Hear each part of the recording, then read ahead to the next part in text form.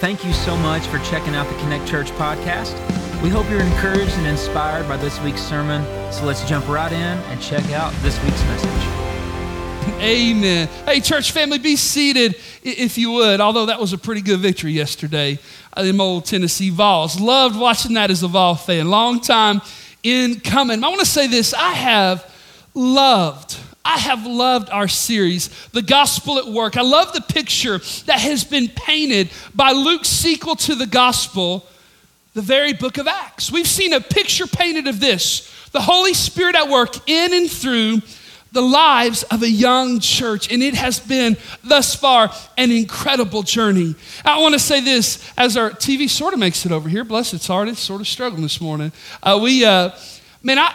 I have a little bit of the crud. Y'all know what that is? Dr. Wexler, I don't think it's a medical term, but I'm going to tell you, you know it when you have it, don't you? Your children come home from school, and they've sort of been diseased a little bit, and they come home, and they bring it home to Healthy Dad, and all of a sudden the next few days you're with humidifiers in your room and all that good stuff. But I tell you what, even in the midst of all that, been so excited to preach this word and to spend this time with you in Scripture today. So if you have your Bibles, let's open them up together to the book of Acts, chapter 4, and let's head towards the later part of that chapter in verse 32. And as you turn there, I want to ask you a question. Have you ever heard the story of an elderly woman, and really she was a grandmother? You see, she had spent the day shopping, and she gotten all her groceries in her buggy. She headed out to the parking lot, and as she brought her buggy right up to her car, something startled her. She looked into her car, and there were two men sitting in her car. And terrified, she just screamed in the parking lot, "Get out of my car." And the men didn't budge. And so she screamed again, "Get out of my car." And the men did not move. And so Granny gets down in her purse, pulls out a .38 caliber revolver, says, "I have a gun, I know how to use it, get out of my car." And those two men took off. How many of y'all have a mamaw like that? Would do just that thing right there? Man, mine too. It's a picture of my grandmother. Here's the deal. She gets into the car, she finally gets all her groceries in, and she's just shaking.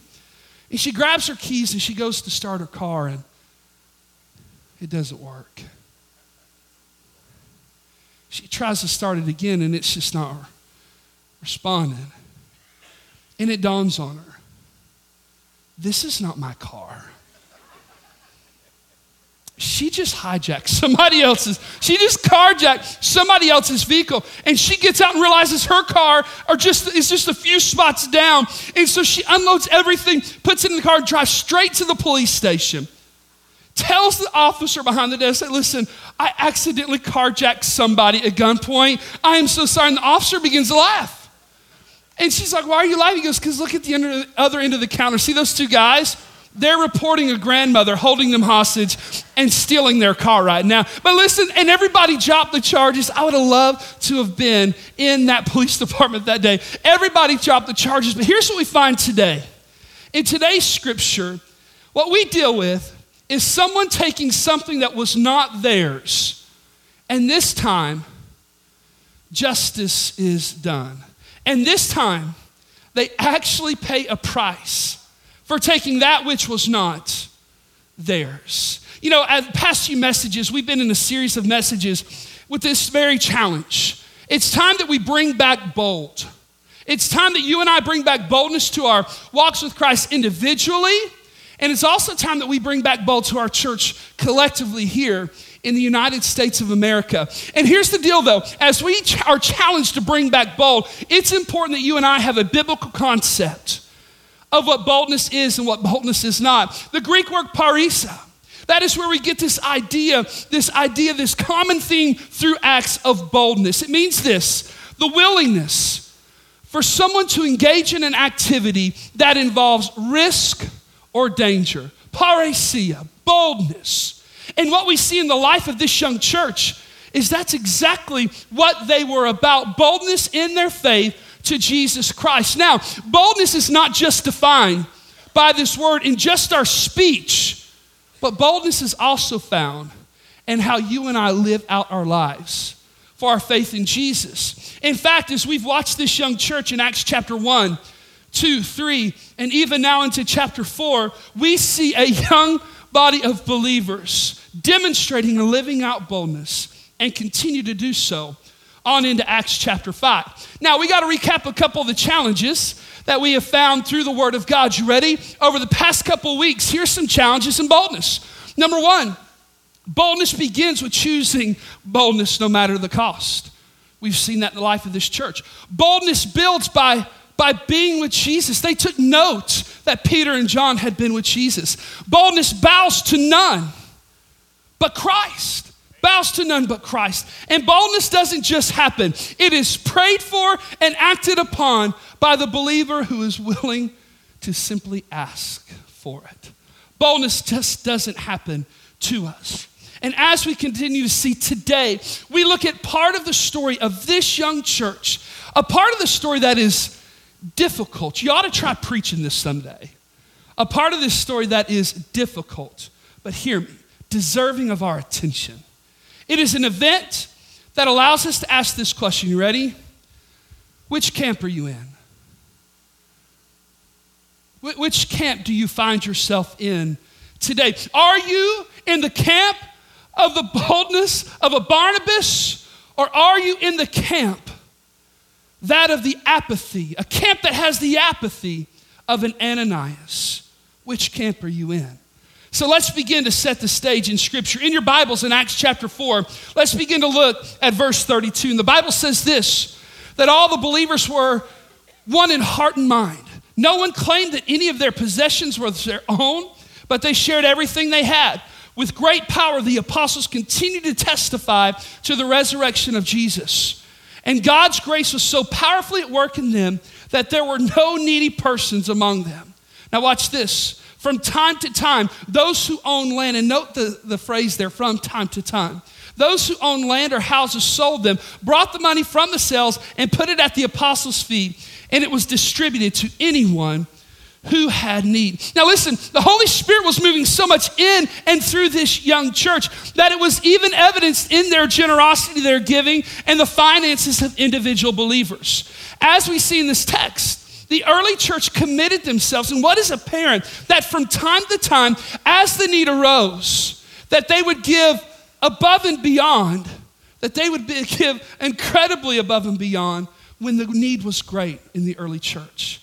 And we see that taking place. And apparently, we see that this early church had committed, many of them, to selling their stuff, their homes and their land, to give through the Lord, through the local church, by laying it at the apostles' feet. Now, let me just caution you here.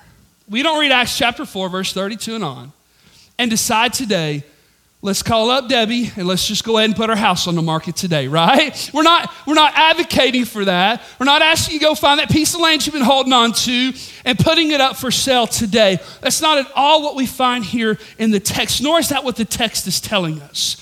In fact, what we find taking place here is unique to the context of this period of time in the local church. Later on in Acts chapter 12, verse 12, we're going to find Mary, and guess what? She owns a home and she has a servant, and the people were meeting there to pray and to fellowship together. And so that's not what this text is telling us to do. It teaches us much more. In Acts chapter 4, here's a couple of things it teaches us. You ready?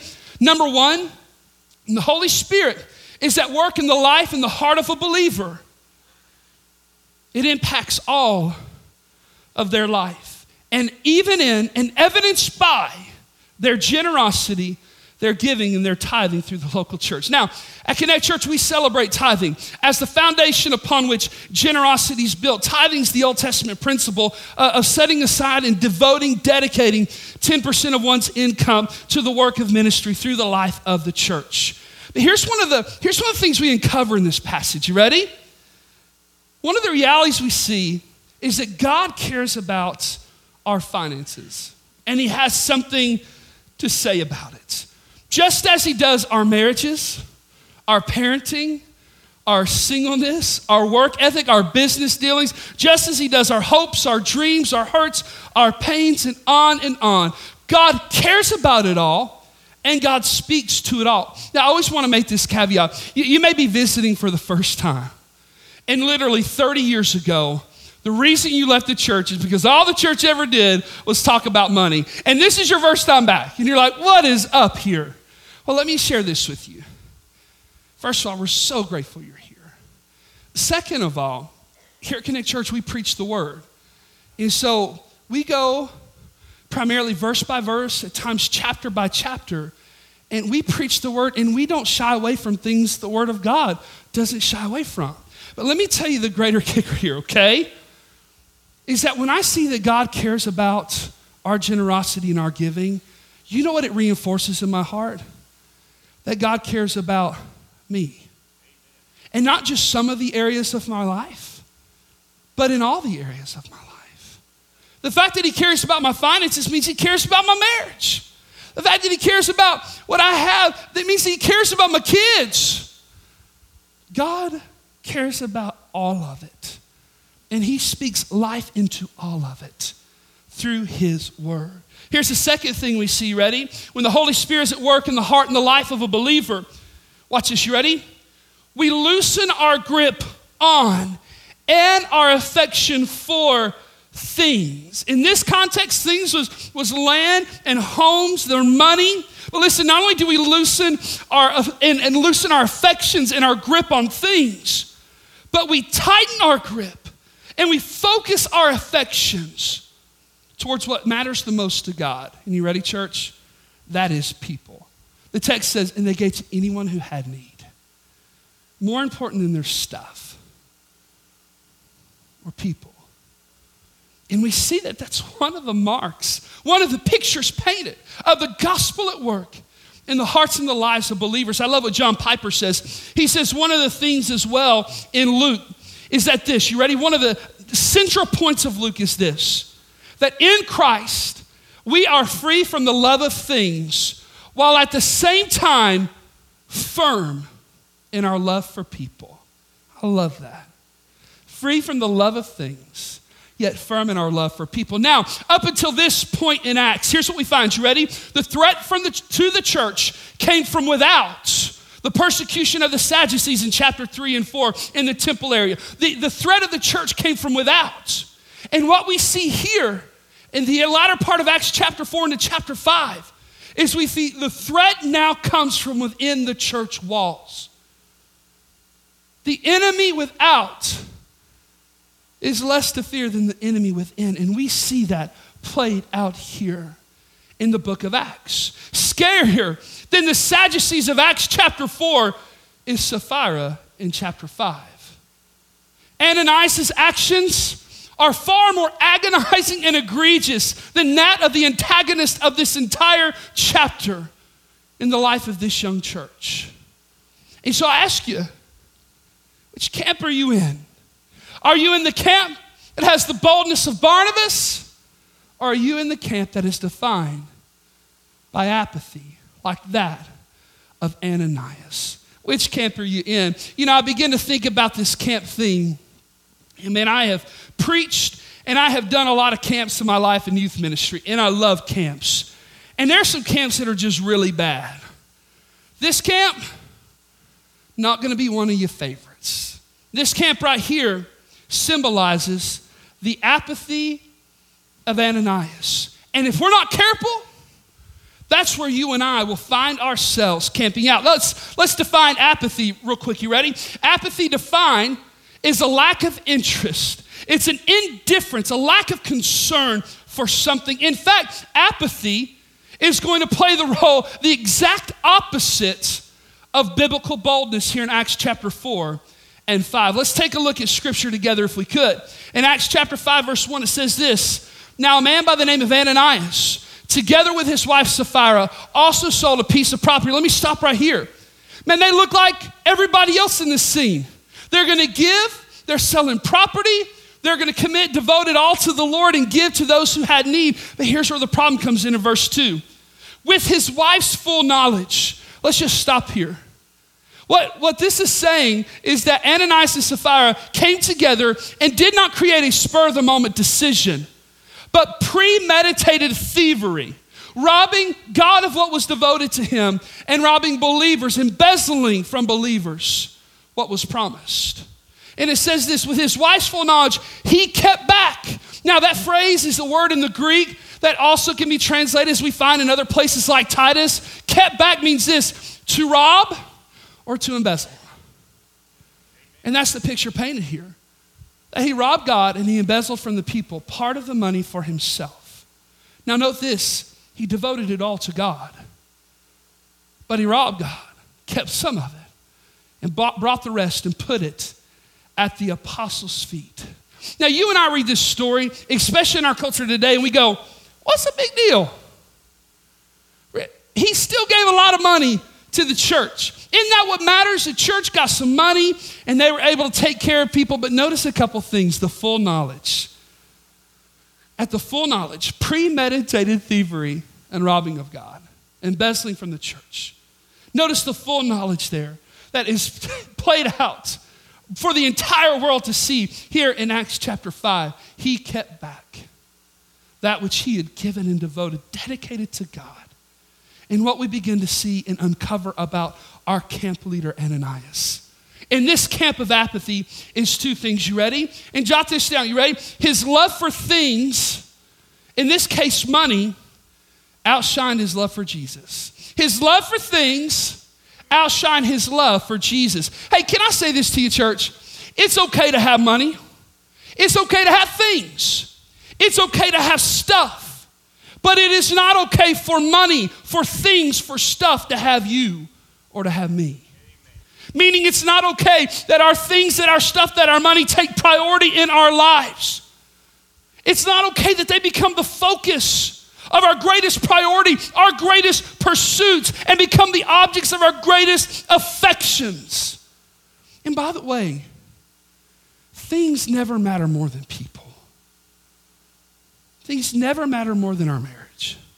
Stuff never matters more than our kids. Things never matter more than those who are in need. This is why, Connect Church, this is why generosity and giving, setting aside, devoting, dedicated a portion of your income. Aaron and I, it's 11% of everything that comes in. We give through the local church. That is why it's practically important. It says, God, it's all yours anyway. Amen. And thank you. God, it's all yours anyway. And thanks. Here's the second thing we uncover about our camp leader. You ready? In just a few verses. Ananias' desire to please people outweighed his desire to please God. Outweighed his desire to please God. What we find here in Acts chapter 5 is a show, is a faked faith in order to please people rather than a sacrifice to worship God. And that's what we find here with Ananias. Hey, can I share something with you? I'm in the people business as a pastor. Pleasing people is a real struggle for a lot of us, isn't it? Even those of you who would proudly say, I don't care what anybody thinks. You really do. People pleasing is a struggle for many. And can I share with you, as a pastor in the people business, it is always a losing game we play. Because we cannot please everybody all the time. And therefore, as believers, you know what we must do? Make the commitment to please who matters most, and that's Jesus. We must make that commitment. I'll never forget, how long ago was it? Gosh, it has to be 21 years ago. First Baptist Church, Sevierville, my home church. I love my home church. They had built a brand new sanctuary. And while they were in the old sanctuary one night, they had a fundraiser for, of all things, a brand new organ for the new sanctuary. Now listen, I was new to my faith. I was a teenager. I had yet to develop a taste for organ music, okay? In fact, my philosophy was just bury me with one and I'll take one with me, right? And so I just didn't have a taste or care for an organ. Now listen, now I appreciate it, I love it. But when I was 16, 17 years old, I could care less about an organ. Now, as I'm sitting in this service on a Sunday night, they have a big trunk down in the middle of the floor. It was an organ musical extravaganza. I'm going to tell you everything a teenager desires in life. And so I remember listening to all this, seeing the trunk, and I knew this is where it was going to end. Everybody's going to go down there, and they're going to put money in. I just knew it was going to happen. Now, just so you know, I worked at the track at Pigeon Forge. I had just on that Friday cashed my paycheck. I had around $275 in cash, large unmarked bills in my pocket. I was rich. I was loaded. And here's the deal. I put it in my wallet and I was proud. But as the end of that organ concert got to its place, I wondered how many people are really going to go down there and give money. And listen, everybody did. Everybody got up from their seat when the concert was over, went down to that trunk. And so, man, as quick as I could, I got my pocket. I got the $275. I knew I had some dollar bills. And if I would lump them together, it would seem like a lot of money, right? And so I lumped together my dollar bills, and I walked down front, proud, making sure everybody saw me. And I threw down my wad of money. $2 for an organ. Man, I walked back strutting. I had some swag to me as I walked up those stairs back to the balcony, knowing I had just blessed God. And as I stood there and they were doing all the announcements, I went to grab the rest of my money and make sure I put it back in my billfold. It was a lot of money. And I was missing a $100 bill. I remember standing there and I got sick. I thought, God, no. Please tell me I did not put $101 in that stupid trunk. And then I was new to church. I just remember thinking, can I go get change? Like, is that frowned upon? Evidently it was. And so I stood there, I was like, you're kidding me. And you know what I learned that day? A very important lesson when it comes to trying to please people. You ready? Pleasing people will always cost you. Amen. It'll always cost you. Now, I say that, and after the last service, a guy visiting from Michigan came up to me. He had a $100 bill and a $1 bill and said, no teenager should ever have to give to an organ, and put it in my hand. I kissed him on the mouth, sent him on the way out. It's just unbelievable how God works. I ain't going to put it in nothing. We ain't buying an organ. Anyway, I just remember that. Hey, but you ready? Pleasing people will always cost you. I love what Dave Willis says. He says this: don't worry about other people's opinion of you. God never told you to impress people, but to love people. And pleasing people is so exhausting. Listen to what Peter had to say to old Ananias. Holy Spirit made it known to Peter. He said, Peter then said, Ananias, how is it that Satan has so filled, that word filled means influenced, your heart that you have lied? Hey, by the way, this guy is the father of all of these.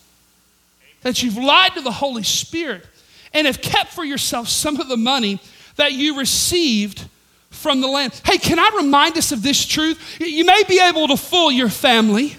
You may be able to fool your friends. You may be able to fool your faith family like I so tried to do there at that organ concert. But hear me, you will never fool the Holy Spirit. He knows it all and he sees it all. And all lays bare before him. I heard the story once of two men who were seated next to each other on a long flight. The man sitting by the window looked at the man next to him there on the aisle seat and said to him, hey, listen, man, I feel something about you. Are you a believer? I sense something. Are you a Christian? And the man on the aisle seat said, absolutely I am. And the man at the window seat said, well, of course, probably you go to church. What church do you go to? And that guy goes, no. I don't go to church. It's unnecessary. You see, there was a dying thief on the cross next to Jesus, and he never had to go to church, and he still made it to heaven. Well, the guy in the window seat said, well, good Lord. He said, what about baptism? Surely you've known the command of Christ, and you've been baptized. And the man on the window or the aisle seat said, no, an unnecessary custom. You see, the dying thief on the cross was never baptized, but he still got to heaven. The man at the window seat said, well, what about giving to the Lord through your local church, about your generosity? And he stopped and said, absolutely not, unnecessary. The dying thief on the cross never gave a penny to the church, and he still made it to heaven. The man at the window seat began to think, he being a believer himself, he said this to the man. He said, you know what? You're pretty fond of that dying thief on the cross, aren't you? And he said, in fact, I am. He said, but let me tell you two differences between you and him. He was a dying thief, and you're a living one. And you're a living one. And you know what we find here about Ananias?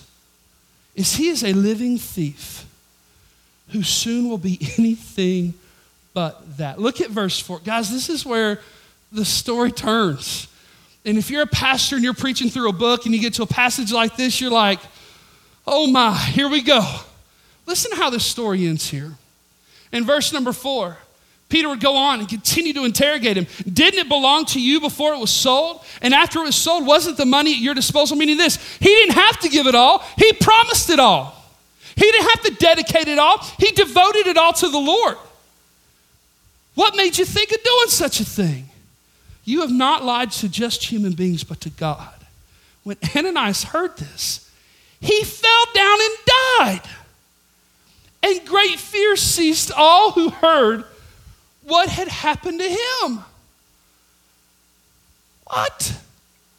Y'all check on your neighbor real quick. Everybody okay? Everybody still breathing? What, are you kidding me? In fact, it goes on to say that Sapphira, not only what happened to her husband came on the scene, and Peter would say, why have you tested the Holy Spirit like this? And his sweetheart died. And you and I look at a passage like this, we look at this scene, and we say, man, it's just crazy to think that God would take their lives, nonetheless for a sin that you and I would so easily sweep under the rug. Yet we are reminded that even the sins that we don't think are a big deal cost Jesus his life. Amen. And are a big deal to God. Now listen, not everybody who robs God immediately dies as a result. I wonder how many of us would be left here. I mean, after my one organ story, I would be gone. Hear me. But as many things we find in Acts, this would serve as a sign to the church in two ways. You ready? You may want to jot this down. It would serve as a sign to the church in two ways. Number one, the closer we are to grace, the greater the offense of sin. The closer we are to grace, the greater the offense of sin. I love what J.D. Greer would say. He would define the fear of God as this: awe mixed with intimacy. We are invited through the gospel in Christ to the closest possible relationship with God, but this intimacy must never overshadow the majesty of who God is. You know Ananias and Sapphira? As they camped out together, you know what they forgot? You know what they lost sight of? The majesty of God. Here's the second thing this sign shows us. No pun intended, but sin is a deadly serious matter to God. If we're not careful, we live as if God is so full of grace that he will allow me to do and to sin as I please. And this is a reminder that that is not so. Sin is a deadly serious matter to God. Ananias and Sapphira's death, though troubling, doesn't mean that God's going to strike down anyone who acts as they did. But their death is a picture of how God feels about their actions and their sin. R.C. Sproul would say this: we forget that God's patience is designed to lead us to repentance, not to become bolder in our sin. Notice in verse 5 and 11, the product of Ananias and Sapphira dying at the camp out. Here's the deal. You ready? The product of that is that great fear spread out among the church. You ready? A fear that led to an awe and a wonder and an intimacy with God.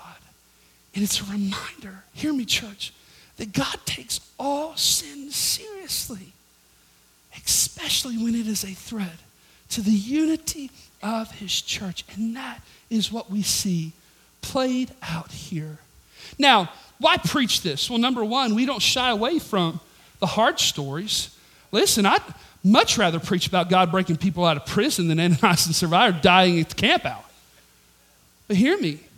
Why preach this? Not so that you and I might fear dying, but that you and I that our greatest fear would become missing out on all the living we can do in Christ as we learn to love him more than our things, our stuff, our money, and as we care more about pleasing him than we do pleasing people. Here's what we find in Ananias' camp. You ready? I wrote these out for us. We find lying. Lying to people and lying to God. Here's what else we find over here at Ananias' camp. Find a whole lot of faking. They were faking their faith in order to please people. Here's what else we find at Ananias' camp. You ready? Robbing. They were robbing God of what was his in the first place. They were robbing. They were embezzling from the church what they had promised. And here's what else we find over here in Ananias' camp. We find dying. Now, I'll tell you something. We love camp. Now, I've preached hundreds of camps through my life. We do camps with our students. How many of you parents would say, hey, listen, along with the great worship and the preaching and the beach and the pools and all that good stuff, there's dying there. Probably not going to sign your kid up for it. You know what the good news is? Oh, Ananias' camp. You don't have to camp out there. You don't have to live there. You see, there's another camp. There's another place for you and I to lead. You ready? Not in the apathy of Ananias, but you ready? You and I can camp out in the boldness of Barnabas. And my challenge to you this morning is to leave that camp and let you and I camp out there until the Lord comes. In the boldness of Barnabas. Take a look at this. You ready?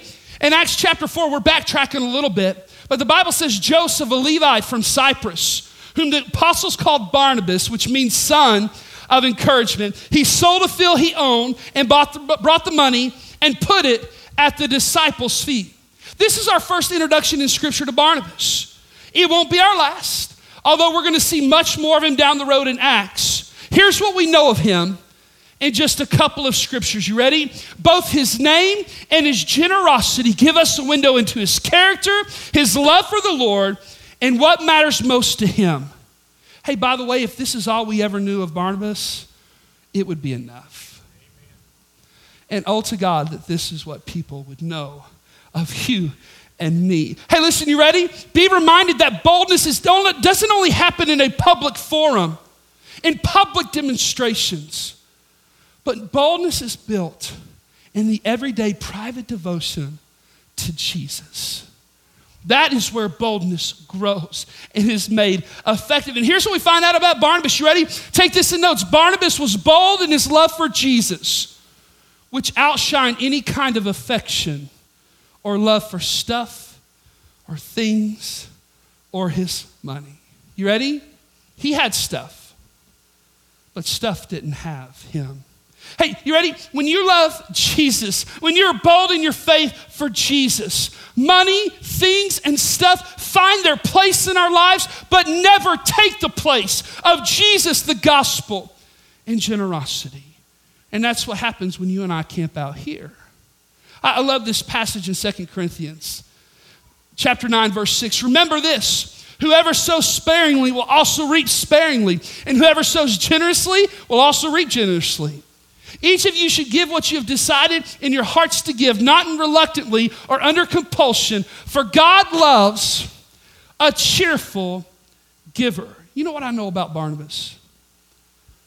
He is a cheerful giver in the service of a cheer-giving God. Can I ask you something, church? Are you a cheerful giver? Well, hey, Pastor, great message. It's not self-serving at all, is it? Maybe you fight that when you prepare for something like this. You know what? I don't know what you give. I don't care what you give. And you don't have to give it here. You could go join another church. You give there. But I'm going to tell you something. Aaron and I, on purpose, have camped out over here in our finances and our giving. Do you know why? Because in our boldness, we want to be cheerful givers because we love and we live for and we serve a cheer-giving God. And that's what we find in Barnabas' life. Here's what else we find. You ready? Barnabas was bold in his desire to please Jesus, which outweighed his concern for what people thought of him. You know what's amazing? Oftentimes for people pleasers, we allow people who care nothing for us the loudest voice in our lives while drowning out the voice of the very one who created us, who saved us, who loves us, and knows everything about us. We allow that voice to be drowned out by the people you and I try to please. You ready, church? Please the one who matters the most, and that is Jesus. And that is apparent in this camp. The camp leader, Barnabas.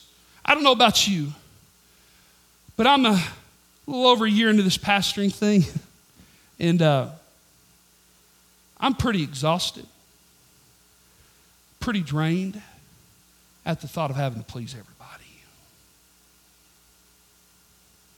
I ain't signing up for that. I'm going to please who matters the most, and that's Jesus. And you know what? Through me and through you, guess what he's going to do? He's going to love the people who need it the most as we're pleased by him the most. You know what's amazing about Barnabas? The closer he was to God's grace, the more he loved Jesus. Hey, sin was the deadly serious matter to Barnabas, and that is why, as we see through his life, on in the book of Acts, that is why he seemed to want nothing to do with sin and did what he could to rid himself of it. Here's what we find in Barnabas' camp. You ready? And here's what I love about it. In Barnabas' camp, we find boldness, unlike the apathy with those guys. You know what else we find in Barnabas' camp? We find generosity and we find life. Generosity and life.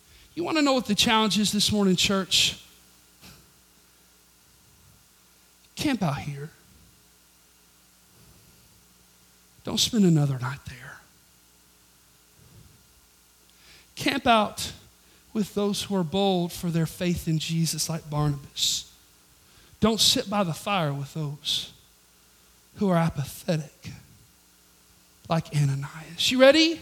Have stuff, but don't let it have you. Amen. Care more of what God thinks of you than anyone else does because he matters the most.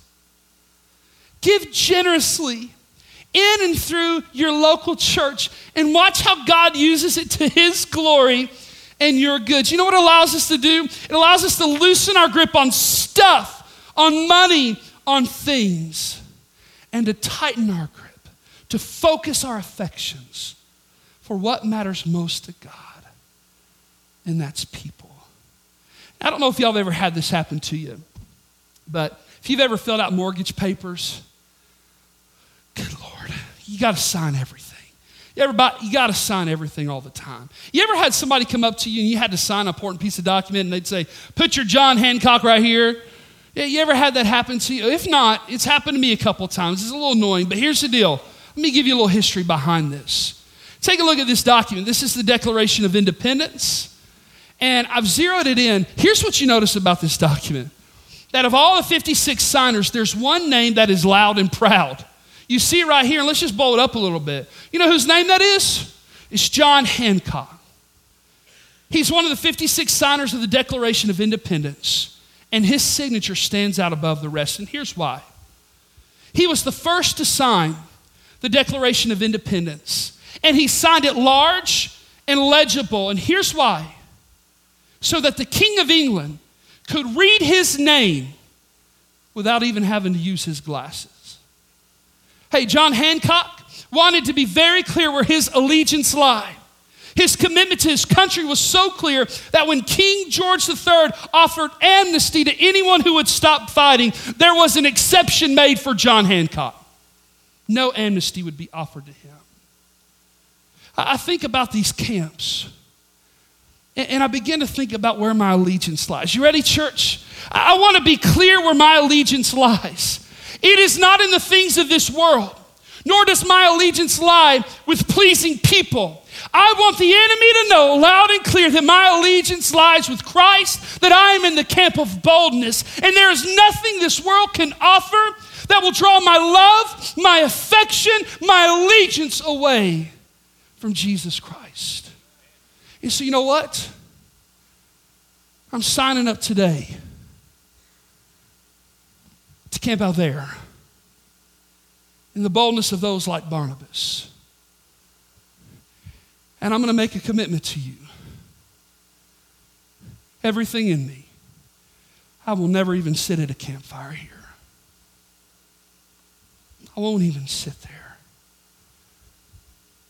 Question for you and me is, where does our allegiance lie? Where is it that you and I camp? Disturbing story. You're going to wrestle through with it. What is all this taking place? But what's clearly demonstrated is this, is that those who camp out here are time and time again used of God. And those who camp out there never are. And why does all this matter? Well, hey, what does it matter, Pastor Anthony, if I decide to sit by the fire over here a couple of times in my life and I walk away from this camp? You ready? What matters is hundreds of names in here. Remember, these are your ones. You wrote their names down because they're close to you, but they're far away from God. And you know what? It matters because they need Jesus. And they're not going to find him there, but they will find him here. Where are you camping at, church? Thank you again for checking out our podcast. Be sure to subscribe so you can stay up to date on our services. If you'd like to give to support our ministry, you can do that at our website. That's connectchurchpf.com. Hope you enjoyed and have a great week.